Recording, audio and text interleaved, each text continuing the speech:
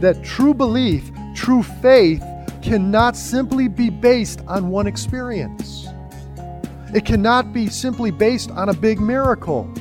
Blessed are those who have not seen and yet have believed. These are Christ's words to us as we continue with life's meaning and purpose, an in-depth study of the Gospel of John.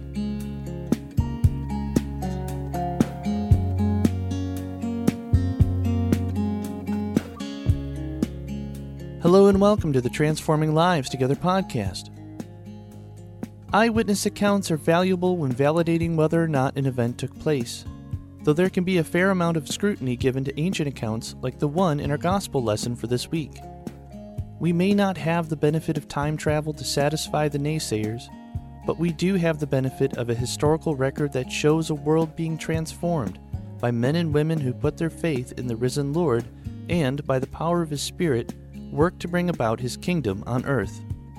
As Father Ward points out, seeing doesn't always lead to believing, and the Scriptures are filled with accounts of people who saw clearly with their eyes, but still did not believe in their hearts. Before we turn it over to Father Ward, we would like to thank you for your time as you tune in each week. We pray you are blessed and encouraged by the content of this podcast. Please don't forget to subscribe to stay up to date with the latest episodes. And if you have enjoyed what you're hearing from this podcast, please help us out by leaving a 5-star rating and review. Your positive feedback will help us reach more people with this podcast. And now, with this week's lesson in the Gospel of John, here is Father Ward.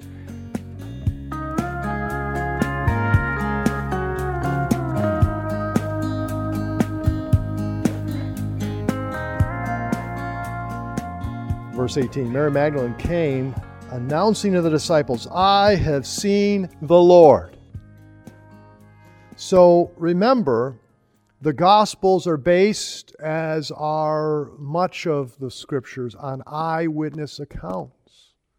Now, they're not histories in the traditional sense. The secularists and the professors and all these scholars, some like to say, well, no, they're not really histories. And sometimes they say that with the idea that they're not accurate. And that's hogwash. These are eyewitness testimonies, the same you would expect in a court of law, that have been confirmed by God Himself and have been attested to through time and preserved. They're not traditional histories, though, that they're going to give you every single detail. They're not traditional histories in that, no, there is a purpose, there is a method to why they include certain things and leave certain facts out. So we're not trying to get a journalistic or, newsworthy type account. We're only given the high points that point us to the greater message that's trying to be conveyed. And that's exactly what John says at the end of this chapter when he says his purpose. These have been written for a purpose, that you may know that Jesus is the Christ. He is the Messiah, that He is the Son of God, and by believing in Him, you'll have life, eternal life. So now we have Jesus, the experience of the 10, including John and Peter, who had already seen the empty tomb, but they hadn't seen the Lord face to face. Mary Magdalene sees the empty tomb, tells John and Peter, then goes back. They leave. They can't believe it. She stays, and then she sees the Lord. And isn't it neat, it isn't just her, but the other women too, that Jesus reveals Himself first to women. This is significant because in the Jewish religion at that time, the testimony of women was considered to be not only not valid, but actually just totally worthless. In fact, a saying had developed that it would be better to burn, by certain rabbis, it would be better to burn the law than to hear the testimony of a woman. And so women were looked down upon in certain segments of the Jewish society. And so the fact that women were the first to testify indicates a validity, a strong validity to what is being conveyed. Because if you were more concerned about convincing people rather than the truth, then you would never have women be the first to bear witness that the tomb is empty and that Jesus is alive and that he's risen from the dead. Now, today in Orthodox Judaism, women have very little rights. It's bad. If you're a woman, it's bad if you're in Orthodox Judaism. So that same spirit, that same thinking hasn't changed in the last 2,000 years in that segment of society. And so verse 19, so when it was evening on that day, so just in the evening, the first day of the week again, and when the doors were shut where the disciples were for fear of the Jews, so they were still afraid of the authorities, Jesus came and stood in their midst and said to them, "Peace be with you." So Jesus had to somehow go through those walls, to walk through those walls. Now you may have heard me say this, and it's not unique to me, but an astrophysicist, Hugh Ross, explains why this would be necessary. But in order for me to walk through this wall, in order for me to penetrate and go through the present physical nature of what we have, I would have to be more than 3 dimensions. I would have to be multidimensional. So Jesus' body was at least 6 dimensions in order for him to penetrate and walk through, that this would be like, nothing, like knife through butter, even more than that. I mean, just like air. Because Jesus was not an apparition. He wasn't a ghost here. He wasn't some spirit being. Sometimes people like to think that. Absolutely not. He was physical. And so his body was the same body that was nailed on the cross, but it was now of a new substance. It was transformed. It was no longer confined to the laws of physics that we have currently. As a result, our resurrected bodies are going to be like Jesus' body. And so there will be a resemblance to what we look like now. But our bodies will no longer be subject to disease and decay. They will not be flesh and blood. They'll be similar in kind, but different in substance. So Jesus came and stood in their midst, and he said to them, "Peace be with you." That's actually probably the most powerful words to say to someone, and that's why Augustine, one of the great early church theologians, wrote his classic, The City of God. And his contention was that we all desire to be at peace. And to be at peace does not mean the absence of conflict with your neighbor, even though it includes that. To be at peace inwardly means that you have no worries, that you know why you're here, that things are calm, they're stable, secure. And so when Jesus is saying, "Peace be with you," not only is he saying, don't be anxious now, guys, stop worrying, don't be afraid. But man, rest in me. It's going to be okay. And you've got a great future ahead of you. That's kind of what's being conveyed here. And he doesn't just say it once. He says it twice. And when he had said this, he showed them both his hands and his side. So see, there's a continuity. Same body, but it's been transformed. And it's been healed. The disciples then rejoiced when they saw the Lord. So Jesus said to them again, "Peace be with you. As the Father has sent me, I also send you." So Jesus not only then declares peace upon them, and he is the Prince of Peace, and he is the means of our peace with the Father. He's our means of peace within. He's our means of peace with one another. But he commissions them. He gives them work to do. And he says, okay, as the Father has sent me, I also send you. What he's basically doing is he's saying the same thing he said when he gave them the Great Commission later. All authority has been given to me in heaven and on earth. Now, who's given them the authority? The Father. Go therefore. So the same authority the Father's given Jesus, he's given us. So when it says, I'm commissioning you, or I'm sending you, as the Father sent me, he's saying, I'm giving you that authority. And when he said that, he breathed on them, and he said, receive the Holy Spirit. Now, somehow, these liberal scholars, they like to say, well, this is just another account. This is a different take on Pentecost. Pentecost was one take, and this is John's take. I'm thinking to myself, John was there both. The reason why Jesus did it this way was before you can have the outpouring of power, you have to have authority. So this was laying the groundwork for Pentecost, which would come 50 days later. So when he says receive the Holy Spirit, he's basically saying, after he says, I send you out, I am now giving you the authority to move. And the only way you're going to have that authority is the Spirit, because remember, the Spirit takes from me and will disclose it to you. So in order for them to move in the authority of Christ, when Jesus leaves, it's got to be with the Holy Spirit. Also, the Holy Spirit is the power source. And in life, for anything to work, you must have two things. You must have the authority to do it, and then you have to have the power to do it.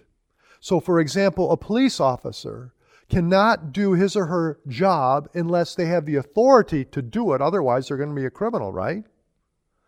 And then they have to have the power, which was their gun. Now, we have the authority by virtue of what Jesus has done and Him saying that I give you that authority, but the power to actually go ahead and see it happen in our lives, both inwardly and outwardly, is the Holy Spirit.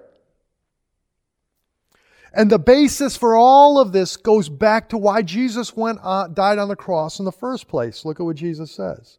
Verse 23. If you forgive the sins of any, their sins have been forgiven them.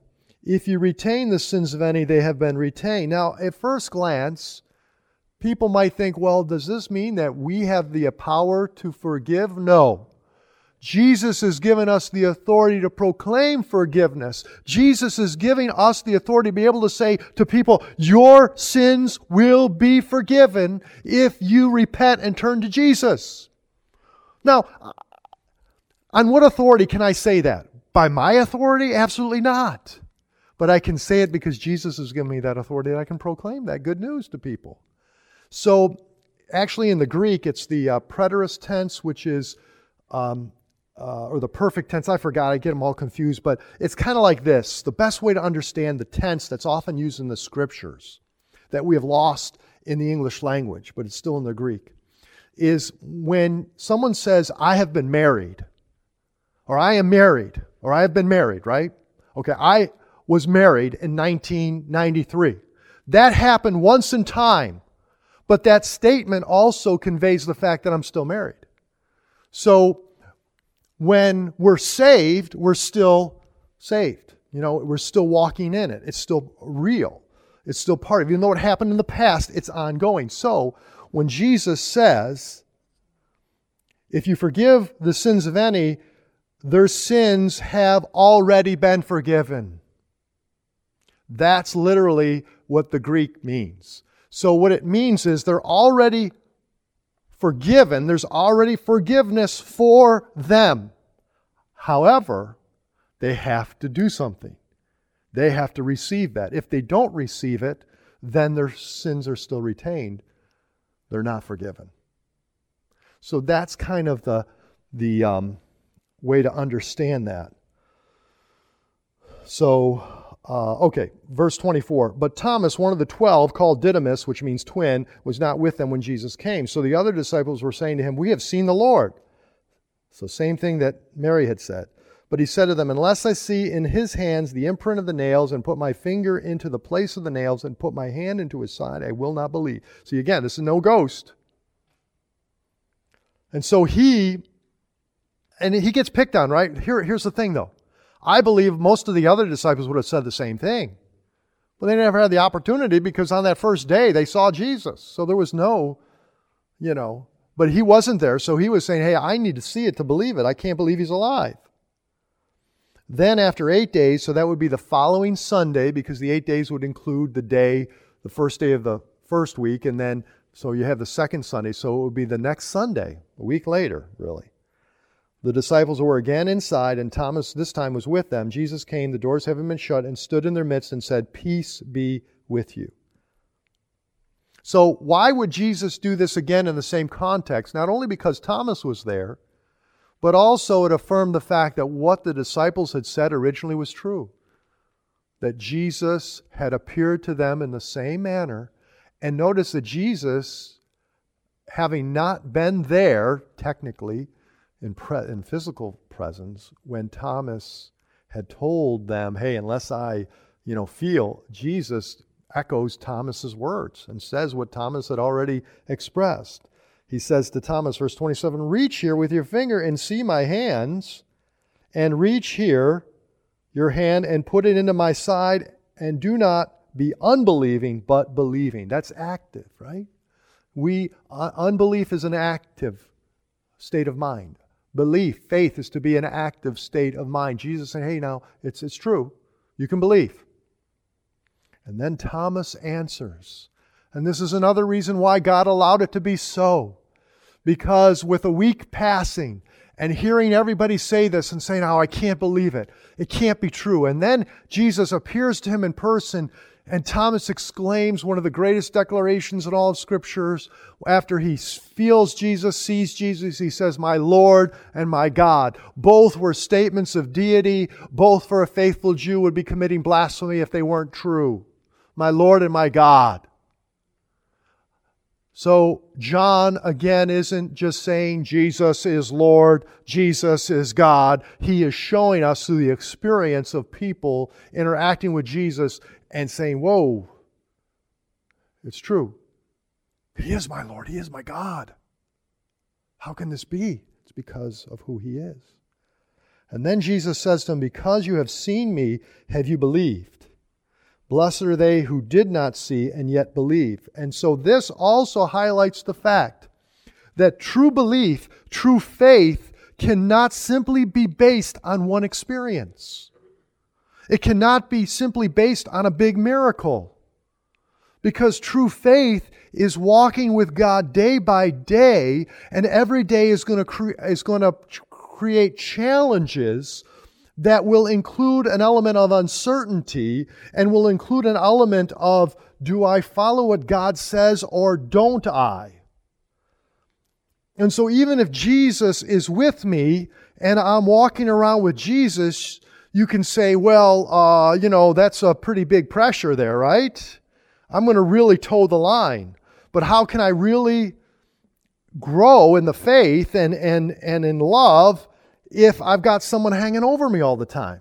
You think of your kids.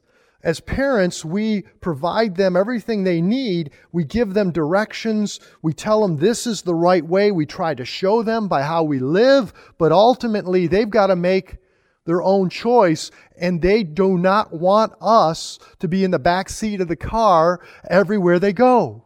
Because I'm sure when you are thinking back to when you were a young adult, you would not want your parents in the back seat of the car everywhere you go. And so there is an element where the parent has to let go and let their son or daughter fly out of the nest and be on their own and learn for their own. Jesus does the same thing with us.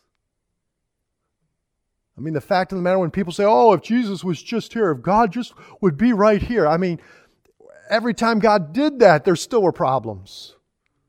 The disciples screwed it up, right? People of Israel, after they see these miracles. And actually, the Bible teaches us, the Word of God teaches us that when God shows Himself in more direct ways, there's a greater accounting. There's greater judgment. Because to much is given, much is required. And so what Jesus is saying to the whole world is, hey, this is great. Thomas, that's great. The disciples are great. But you're going to be blessed when you trust in my word, even when you can't see. And you know what? Adam and Eve were in the same situation. Adam and Eve saw a lot. But they also were in a situation where God wasn't around and they were tempted by the devil in the form of a snake. They knew better. They couldn't just say, oh, well, God, if you were here, I wouldn't have done it. Well, then why would you have not done it? Just because I'm here? All right, so let's wrap things up here. Verses 30 and 31. Therefore, many other signs Jesus also performed in the presence of the disciples, which are not written in this book. But these have been written so that you may believe that Jesus is the Christ, the Son of God, and that believing you may have life in His name. So there is the whole emphasis. John shows us who Jesus is by His miracles, His nature and His power, right? And then how do people respond? And that when they trust in Jesus, when they know who He is, the Son of God, the Messiah for the Jews, the Christ, the Anointed One, it's all predicted. Son of God would be more for the Gentiles because the Jews wouldn't like that term so much. Son of God, that harkens back to the gods and all that. But Jesus is not the Son of God in the sense that the Greek mythology gods were. When Jesus says, I'm Son of God, it means I'm unique, the second person of the Trinity. I'm not biologically descended of a human being. That's the Son of Man title, which actually was a messianic title and used most often by Jesus and was the one that the Jews would be familiar with. But by John saying He is the Christ, that's for the Jews. By He saying the Son of God, that's for everyone, Jew and Gentile. And so that everything's been written to point us to this reality, and then we put our faith in that, and when we put our faith in that, it marks the beginning of a new life in which we can face the challenges of life, all the while knowing that God is with us and we're growing in love for God and our neighbor, and we are headed for eternal life. So the whole thrust of John's gospel, reveal who Jesus is, and that when we put our trust in Him, we have this new life. And you can see the challenge, the ups and downs that one goes through, but yet Jesus is there every step of the way. That's why the Gospel of John was written. And so next week, we'll come to the end of our study. We'll look at the last chapter, the epilogue.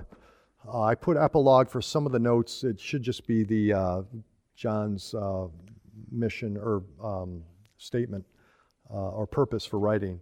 So if you see epilogue, if you got, you probably didn't because I made extra copies, but some of you may just cross that up and just say John's statement of purpose. But next week we will look at how some more of Jesus' appearances, as well as how He reinstates Peter by giving him an opportunity to affirm his love for the Lord 3 times. Because remember, Peter denied Jesus 3 times.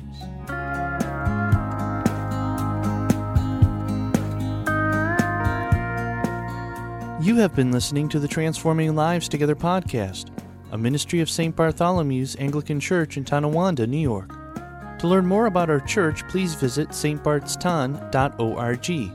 Again, that's stbarts.ton.org.